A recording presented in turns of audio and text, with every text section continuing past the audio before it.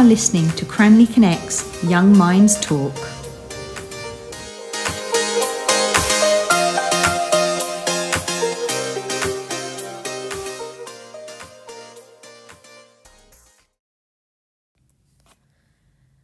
You are listening to Cranley Connect's Young Minds Talk. Thank you for joining me today. I am Lily, I am in year 9, and my focus for today is my online self.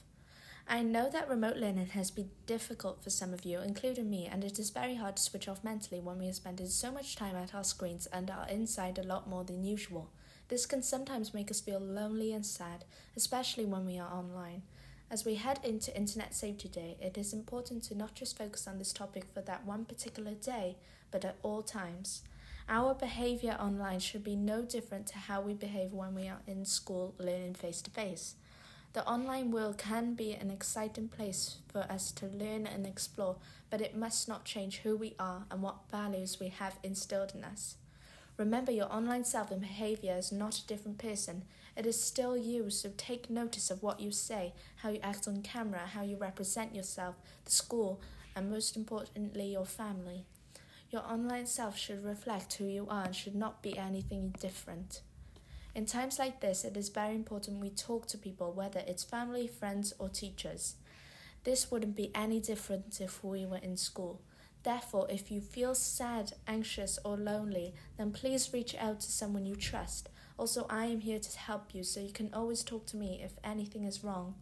Instead of keeping any negative feelings and thoughts concealed, we can express our emotions in healthy ways, like exercising or playing board games or even writing them down in a diary. Your online self should reflect your thoughts, feelings, and actions. Make time to rest your mind, eyes, and body away from your screen to ensure there is no difference between yourself and your online self. Bruce Lee once said, "Always be yourself, express yourself, have faith in yourself. Do not go out and look for a successful personality and duplicate it." On the internet, we can be whoever we want to be, but we can present ourselves in a whole new way, especially on social media. Even though the internet helps us, whether it's researching for a project or communicating with friends and family, there are some precautions we still need to take when using it. Never change your personality just to fit in or when using the internet to follow trends. You have to be safe and be yourself. And of course, stay mindful and motivated.